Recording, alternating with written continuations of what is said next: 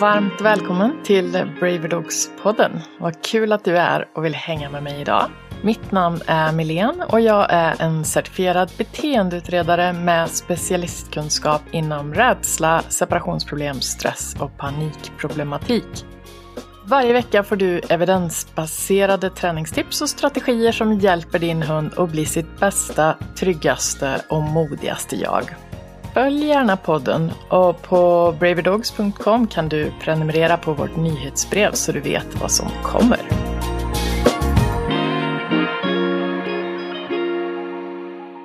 Alltså, om jag kunde blåsa en fanfar så skulle jag göra det nu. För idag ska det handla om förgiftade signaler och jag använder inte ordet borde sådär jätteofta. Faktum är att jag försöker att undvika det för jag tycker att det lägger lite sådär jobbig tyngd på axlarna. Men idag gör jag ett undantag för förgiftade signaler är faktiskt någonting jag känner att alla borde förstå. Det är ett så viktigt koncept och det är så underskattat inom hundvärlden, enligt mig i alla fall. Starka ord alltså, men det här har faktiskt förändrat min värld. Det öppnade min förståelse och därmed också öppnade massa möjligheter för mig när jag började inse vidden och vikten av det här. Och jag har helt klart blivit bättre på mitt jobb efter jag började förstå det här konceptet med förgiftade signaler som vi ska prata om idag.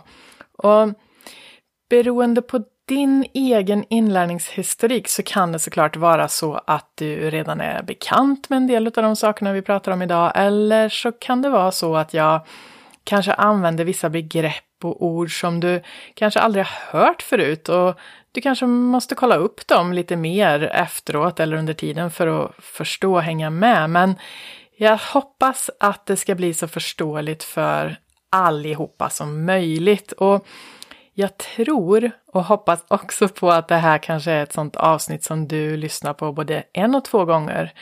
Det har i alla fall jag gjort när det gäller att läsa och lyssna på om det här med förgiftade signaler för att verkligen förstå det. Så jag hoppas att det är så även för dig. Och jag vill säga att det finns ju så mycket mer vi skulle kunna säga om förgiftade signaler. Så många fler nyanser än vad jag kommer hinna gå igenom i det här avsnittet. Så som vanligt så hoppas jag att du blir kanske så pass nyfiken efter att ha hört det här att du vill lära mer helt enkelt. Och blir det så, ja, då tycker jag att vi har lyckats idag tillsammans. Så det vore ju toppen kul. Så det vi ska försöka göra idag, det är definiera vad förgiftade signaler är. Och jag kommer ge er några konkreta exempel på förgiftade signaler. Och vi kommer runda av med 5 misstag som jag möter ofta i mitt arbete som folk har gjort med sina hundar i relation till det här. Och vi måste faktiskt börja för att kunna förstå vad just förgiftade signaler är så behöver vi faktiskt börja och väldigt kort definiera vad belöningsbaserad träning är eller det som kallas positiv förstärkning. Och det finns ju som du kanske vet både positiv förstärkning och negativ förstärkning. Och det är viktigt att du förstår vad de 2 termerna betyder för att kunna förstå vad förgiftade signaler är. Så positiv förstärkning det handlar om att vi tillsätter någonting hunden vill ha. Vi tillsätter en belöning. Det är därför man brukar prata om belöningsbaserad träning. Så positiv i den här bemärkelsen står för att vi tillsätter någonting. Till exempel vi ger en godis eller uppmärksamhet eller klappar eller vad det nu är hunden eller hästen eller så vad som vi tränar med vill ha. Och negativ förstärkning, det handlar om att man tar bort ett obehag. Och både negativ och positiv förstärkning bygger beteende. Men då på 2 helt olika sätt naturligtvis. Så om vi ska titta på ett väldigt konkret exempel, som till exempel om vi vill lära en hund att sitta ner, så skulle positiv förstärkning vara till exempel att jag med min godis lockar hunden i sittande position och ger godisen som hunden vill ha när den sätter sig ner. Då har jag tillsatt någonting hunden vill ha när den gör någonting jag vill ha, kan man säga. Negativ förstärkning å andra sidan, det handlar om att som sagt komma undan ett obehag som man har tillsatt eller som finns i miljön. Och om vi tar det här sittexemplet då. Förr så lärde man ju hundar att sitta genom att sätta händerna på rumpan på hunden och tvinga ner den samtidigt som man sa sitt. Och det är negativ förstärkning. För då lär sig hunden att undvika obehaget av tryckande händer på rumpan när den hör sitt. Så framöver med ett par repetitioner när den hör sitt så tänker den väl någonting i stil med ups, bäst att sätta mig ner så jag slipper det där obehaget som kommer annars. Och en förgiftad signal, det skapas när man kombinerar belöning och obehag. Eller kombinerar positiv och negativ förstärkning helt enkelt. Och det som händer då, det är att konsekvensen för hunden blir oviss. Så om vi tar det här sittexemplet igen då. Säg att du har tränat din hund med belöningsbaserad träning att lära sig att sitta. Och den kan sitta nu både i köket och hallen och vardagsrummet. Men du är ute och går på stan med din hund och ber den att sitta när du stannar vid ett trafikljus. Och hunden sätter sig inte ner för det är alldeles för mycket stök runt för att hunden ens ska kunna tänka. Och om du då trycker ner hundens rumpa för att korrigera hunden för att han kan ju sitta som man kanske tror. Ja, då har du blandat obehag som du har tillsatt och belöning i samma beteende, sittbeteendet alltså. Så det är väl ett enkelt sätt att både beskriva vad positiv förstärkning handlar om att tillsätta en belöning och negativ förstärkning handlar om att ta bort ett obehag. Och om vi kombinerar de här 2 sakerna, belöning och obehag, då riskerar vi att skapa en förgiftad signal. Och jag säger riskera, för att det finns ju liksom ingen ekvation på hur obehagligt obehaget måste vara för att det garanterat ska förgifta ditt beteende. Det beror ju väldigt mycket på hunden, situationen, hundens inlärningshistorik. Och ja, det där är helt enkelt en slags rysk roulette skulle jag vilja säga. När det gäller det här med att kombinera obehag och belöning. För man vet inte hur mycket som är för mycket för en viss hund. Så därför är det ju såklart helt klart bättre att totalt undvika att tillföra massa obehag i sin hundträning. Men som vi ska höra här i det här avsnittet så är det ibland faktiskt väldigt svårt att inte råka kombinera de här 2 sakerna. Så vi vill inte kombinera det, men om vi råkar kombinera det, vad blir konsekvensen då? Varför är det här så dumt att göra med andra ord? Ja, problemet är att konsekvensen som jag har varit inne på blir oviss för hunden. Och när någonting är ovisst, det vill säga det kan leda till bra grejer, det kan leda till obehag. Det som händer då med oss alla, det är att vi hellre undviker det än att chansa. Och när jag säger ovisst så menar jag inte liksom ovisst som i typ du köper en lott och du kan vinna eller inte vinna. Och det är ju ovisst på ett sätt, men det är ju inte ovisst så tillvida att du riskerar ett stort obehag. Utan när det gäller förgiftade signaler så handlar det om att det är ovisst och du kan råka ut för någonting som är väldigt obehagligt. Så vad kan bli förgiftat då? Ord, godis, platser eller godis på en viss plats till exempel. Utrustning kan bli förgiftat, till exempel din klicker eller en handske eller hundens koppel till exempel.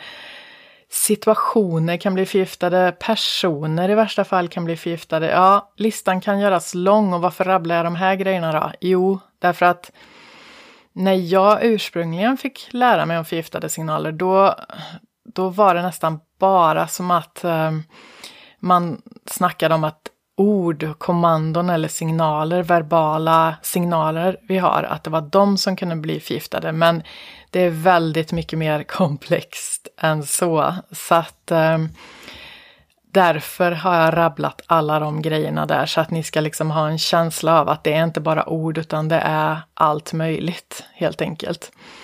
Så om vi tar det här exemplet som sitt då. Precis som vi har varit inne på, så är det många som tror att de förbättrar inlärningen och hjälper hunden om de korrigerar och justerar hunden när den inte gör det personen har förväntat sig. Men istället då så är risken stor att man förgiftar signalen som man tränar, med resultatet att hunden istället börjar undvika beteendet. Så om vi har sitt och vi har råkat blanda obehag och belöning i det och säger sitt, det som händer då är att hunden typ beter sig som om det regnar om den kan. Den undviker dig gärna när du har sagt sitt istället för att komma och sätta sig. Eller den tar väldigt tid innan den sätter sig, det går långsamt och den ser uttråkad ut eller omotiverad ut. Vi kan sätta massa olika etiketter på det där. Men faktum är att vad som har hänt är att det skapar ett undvikande beteende för att konsekvensen är oviss. Så det är väldigt lätt, och om man inte tänker och råka blanda obehag med belöning. Som till exempel om du kallar in din hund och sen duschar den och hunden inte tycker om att duscha. Ja, då har du kanske börjat förgifta din inkallningssignal. Min inkallningssignal, eller snarare Iggis inkallningssignal, den är definitivt förgiftad för att jag har sagt kom och sen tagit med henne i kopplet. Och det är inte mycket. Jag har inte ryckt i det kopplet, men det har varit gånger till exempel när jag har haft kurs här hemma och vi är färdiga. Iggy har varit hjälparhund och varit med ute och ska gå in igen och hon hellre hade velat vara ute. Ja, då säger jag kom och så tar jag med henne om hon inte kommer. Det är ju faktiskt att kombinera ett visst mått av obehag med all den belöning som jag kanske har investerat i det här beteendet. Och om jag då tror att min inkallningssignal ska vara stark nog att det beteendet ska hålla när jag ropar på henne i svåra situationer, ja, då kan jag bara glömma det. För att konsekvensen är oviss, så hon kommer hellre välja ett beteende som leder till en konsekvens som hon vet vad den är, snarare än komma till mig. Så det är väldigt vanligt att folk har förgiftat inkallningssignalen av sådana skäl som jag beskriver här. Du lyssnar på Braverdogspodden. Du som vill lära dig rehabilitera ljudrädsla, för dig har jag skapat självstudiekursen Ljudrädsla Masterclass. Så om du vill ha evidensbaserad kunskap om ljudrädsla och vill använda moderna träningsmetoder och även vill lära dig vilka beteendemediciner som kan hjälpa och som finns licensierade för ljudrädsla och även vilka läkemedel du ska undvika till ljudrädda hundar. Ja, då rekommenderar jag verkligen min ljudrädsla masterclass-kurs till dig. Det är verkligen en självstudiekurs som går på djupet och som är perfekt för dig som både vill lära dig hur du ska göra och varför vi gör så. Du finner alltså allt ifrån grundläggande teori som skapar förståelse till illustrerade guider du kan ladda ner och behålla och 11 timmars videoinnehåll. Så det är en hel del. Även föreläsningen 5 misstag du vill undvika när du rehabiliterar ljudrädsla ingår i ljudrädsla masterclass. På utbud.braverdogs.com kan du läsa mer om kursen och även se vad tidigare deltagare tycker. Du lyssnar på Braverdogs-podden. Och jag har ju nämnt att till exempel godis eller det vi har som belöning faktiskt kan råka bli förgiftat också. Och ett exempel här skulle kunna vara till exempel när man försöker göra motbetingning som det kallas. Om vi har en hund som, vi kan ta ljudrädsla som exempel. Ett traditionellt sätt skulle vi kunna säga att jobba med ljudrädsla är ju att spela ett ljud hunden är rädd för, ge en godis, spela ljud, ge en godis, spela ljud, ge en godis, spela ljud, ge en godis. Men om du upprepar den där loopen några gånger, då vet du ju faktiskt inte vad som kommer först och vad som kommer efter sen. För det går ju bara ljud, godis, ljud, godis, ljud, godis, godis, ljud, godis, ljud. Och det som händer alltså, kan hända, är att hunden uppfattar att godis kommer först och ljud sen. Med resultatet att godis går det ju inte att lita på. Godis kan ju efterföljas av obehag. Så det är ett av många skäl till att jag inte använder generellt sådana metoder när jag tränar med ljudrädda hundar. För att det kan väldigt lätt gå fel och du kan råka förgifta godiset. Detsamma gäller till exempel om du har en hund som morrar när du tar i tassen eller tycker det är obehagligt att du borstar. Om du använder då borsta lite i en godis, borsta lite i en godis. Betänk då på det här med rytmen, för simsalabim så upplever hunden att godis leder till obehag. Och då får man en hund som undviker godiset. Och det, mina vänner, är inte en lätt tränad hund om vi säger så. Så jag tänkte jag skulle ge ett människoexempel också för att konkretisera det här med förgiftade signaler och vad det är. Och hur det kan liksom hoppa på oss i vardagen utan att det är någonting vi tränar för eller så. Så för mig, det här kanske låter lite konstigt, men för mig har det råkat blivit en förgiftad signal att min partner Tina ringer mig om hon är i bilen. Jätteknäppt kan man tycka, och visst är det så, men det som har hänt då, det första som hände för några år sedan är att Tina ringde mig från bilen när bilen hade gått sönder och det läckte diesel ut över hela gatan där hon var och kunde inte köra därifrån och stod mitt i en korsning, och det här var ju jättestress, jätteobehagligt, och jag menar ännu mer obehagligt för henne såklart, men jag fick ett telefonsamtal, jag visste att hon var i bilen och det här hände. Okej, hon har ju ringt mig hundratals gånger ifrån bilen såklart, men det här var början på att förgifta Tina ringer Milén från bilen. Och inte blev det bättre av att något år senare ringer hon från bilen och då har ett däck liksom nästan fallit av. Varför händer alla de här sakerna när hon sitter i bilen? Jag vet inte, men så var det. Och ja, det säger ju sig självt att Tina ringer mig från bilen nu, det medför direkt stress. Om jag vet att hon har satt sig i bilen och åkt och hon ringer mig, då känner jag det kan bara vara dåliga grejer eller hög risk för dåliga grejer. Och inte blev det bättre av att förra hösten var det väl när vi satt faktiskt mitt i ett möte tillsammans med kursare som gick på ljudrädsla-programmet, och så ringer Tina och jag vet ju att hon vet att jag sitter i möte. Så då är det klart att då är det ju ännu mer logiskt att det är någonting som har gått åt pipan. Och då hade hon råkat krocka med ett rådjur. Jag skrattar, det är ju förfärliga grejer, absolut, både för rådjuret och Tina och allting sånt. Men summa summarum, Tina har ringt mig från bilen otaliga gånger. Bara ett fåtal gånger har det varit obehagliga nyheter. Men redan efter första gången så var det liksom kört. Så att hon ringer nu är obehagligt för mig. Tyvärr. Så jag har bett henne att skicka sms om hon är i bilen istället för att ringa. Så har vi löst det. För en viktig grej här är, och lyssna här nu, har du papper och penna, var redo. Vi kan inte belöna oss ur förgiftade signaler. Så det hjälper alltså inte att Tina har ringt massor med gånger från bilen och fortsätter kanske att ringa massor med gånger från bilen och det bara är bra grejer, för den är redan förgiftad. Konsekvensen är oviss och konsekvensen blir inte 100% säker bara för att vi lägger på massa godis eller massa bra erfarenheter. Det hjälper inte.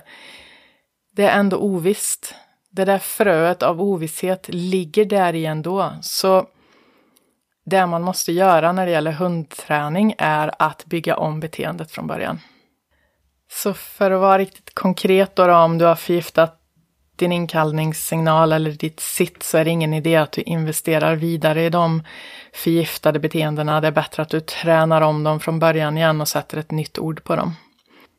Låt oss runda av med 5 misstag jag ofta möter i mitt arbete som folk har råkat göra och som till stor del vi kan undvika om vi bara har koll på det här.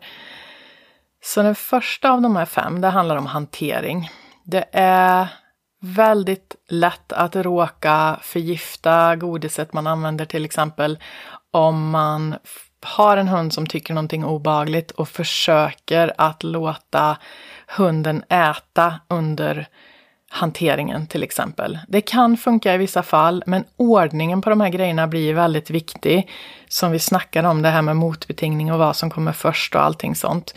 Och alltså skulle vi torka tassar så är ju det någonting som tar lite tid. Så det är väldigt lätt att ordningen blir fel och att man då förgiftar godiset man håller på med eller platsen man är på eller sådär. Så ja, den första grejen är hantering. Det är väldigt lätt att råka förgifta saker i hanteringen. Den andra grejen är att man i träning har för svåra kriterier. Det vill säga, du är otydlig i träningen och hunden vet inte vad den ska göra. Den får inte sin belöning. Voilà, så kan du råka förgifta det du håller på och tränar. Med resultat då att hunden börjar bete sig som att den inte har någon lust att göra det där ni håller på med. Så för svåra kriterier och otydlig träning, det är en av de grejerna just när det gäller träning. Men det kan också vara det här som vi snackade om, att man korrigerar hunden för att man tror att det ska göra det lättare för hunden att förstå vad den ska göra om den förstår vad som är fel. Och så är då inte fallet i de flesta fall i alla fall. Att råkar vi blanda belöning och obehag så får vi ofta en hund som börjar undvika det vi tränar. Nummer 3 handlar om lockande. Det går lite hand i hand med den här punkt 1, men säg att du lockar hunden in i en situation den upplever som obehaglig. Det kan vara in i duschen, in till veterinären. Eller för den delen rescuehunden som har lockats med mat och sen fångats in. Och som nu ser folk som står upp med godis i handen och fokuserar på dem som risk för obehag. Och det är ju någonting som kan bli ett jätteproblem, för att den rescuehunden, det är lätt för folk att tro att den inte gillar att träna för att den går bort när jag ställer mig med min träningsväska och godis och tittar på hunden. Det är bara för att den signalen, person står upp och tittar på mig, har blivit förgiftad. Och det är inte så bara, men det kan vara bra att förstå att sådana grejer kan ligga bakom. Punkt 4, hundar med separationsproblem. Det här är någonting jag möter väldigt mycket. Det som ofta händer är att de här hundarna åker väldigt dåligt i bilen. De uppvisar väldigt mycket oro i bilen. Och det kan vara för att de vet inte om bilresan kommer sluta på ett bra sätt eller ett dåligt sätt. Kommer det bli promenad och roliga grejer, eller kommer det bli obehag, det vill säga kommer jag bli lämnad i bilen? Så det är någonting som jag möter väldigt mycket när jag tränar med hundar med separationsproblem, och som naturligtvis inte Alltså det är inte så lätt som att bara träna om det och byta signal på det. Vi måste vara lite mer genomarbetade när vi löser det. Men det går att lösa det med, såklart. Men det är i alla fall någonting som, om du har en hund med separationsproblem, som du behöver tänka på. Avslutningsvis punkt 5, ljudrädda hundar. Det jag möter jättemycket där, det är att ägarna har fått tipset när hunden stannar på promenad att locka fram den, belöna fram den, motbetinga, kalla det vad vi vill. Men visst kan sådana grejer göra att hunden går framåt där och då. Men problemet är att det är inte en långsiktig lösning. För att, som vi har snackat om tidigare, vi kan inte belöna oss ur förgiftade signaler. Och din hund som är ljudrädd stannar inte ute på promenad för att den alltid blir rädd där, utan för att det finns risk för att den ska bli rädd på den platsen. Det vill säga, platsen är förgiftad. I det här avsnittet nämnde vi bland annat att man kan råka förgifta sin träning om man har för svåra kriterier. Och i nästa avsnitt ska vi titta på smartare saker man kan göra i sin hundträning istället. Stort tack för att du hängde med mig idag. På braverdogs.com finner du mer information om det här avsnittet, och det vore superkul att höra vad du tänker om det vi diskuterade idag. Så tagga mig gärna på Instagram, till exempel @MiljanWallin är det där, eller på Facebook där det är @BraverDogsSweden. Och kom ihåg att vi ansvarar såklart för våra egna hundar, och varje hund är en individ. Och vi kan därför inte kopiera en träningsplan rakt av från en individ till en annan, utan träningsplaner behöver skräddarsys. Och innan någon beteendeträning görs överhuvudtaget så behöver man självklart säkerställa att hunden är helt frisk, och det behöver en veterinär göra.